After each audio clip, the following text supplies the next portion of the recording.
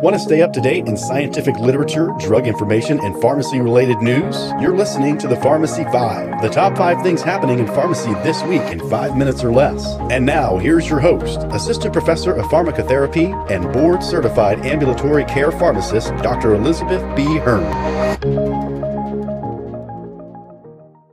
Hello, welcome to Pharm 5 and happy St. Patrick's Day. The date is Friday, March 17th, 2023. Novo Nordisk is following Eli Lilly's lead by announcing they'll be reducing the wholesale acquisition cost of some Novo insulin products. Novolog and Novolog 7030 prices will reduce by about 75%. Novolog Flex pens that used to cost over $500 will now cost about $140 by January of 2024, and the vials will be around $72.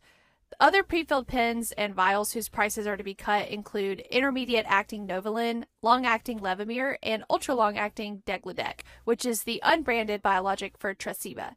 Insured patients whose plans cover Novo products can use copay cards to bring down the price further to $25 to $35 per month, but uninsured patients will still likely be out at least $100 a month for insulin unless they use the over-the-counter human insulin that is $25 per vial, or if they qualify for a patient assistance program.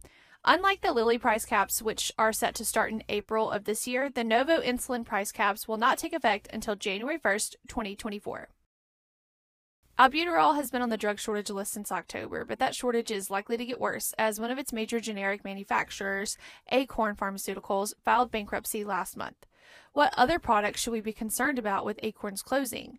Adenosine injections, methadone injections, and physostigmine injections are amongst some of the most likely to hit the shortage list soon. Acorn is also a major manufacturer for products like oral vitamin D cholecalciferol, oral prednisolone, codeine mixed with guaifenesin or promethazine, and ofloxacin eye drops.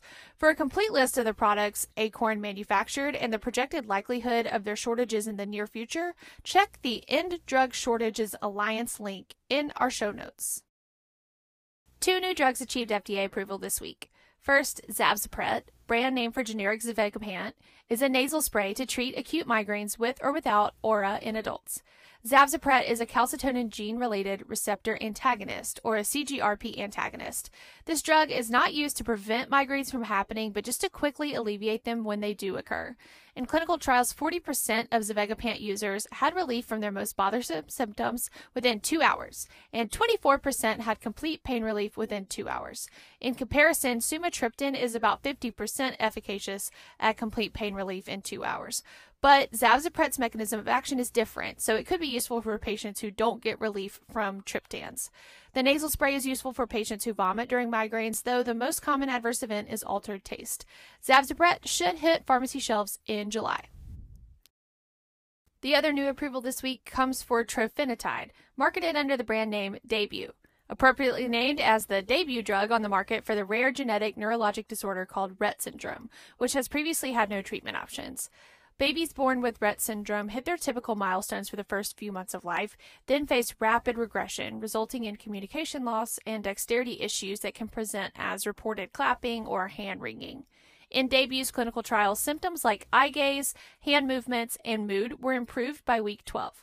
Daybue is an oral solution that can also be administered through G-tubes or GJ tubes, though the side effect of diarrhea occurred in over 80% of users.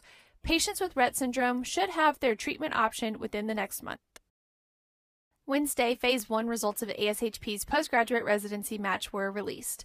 63% of applicants were matched, down from 72% last year, and 62% of matched applicants received their first pick, up from 59% last year.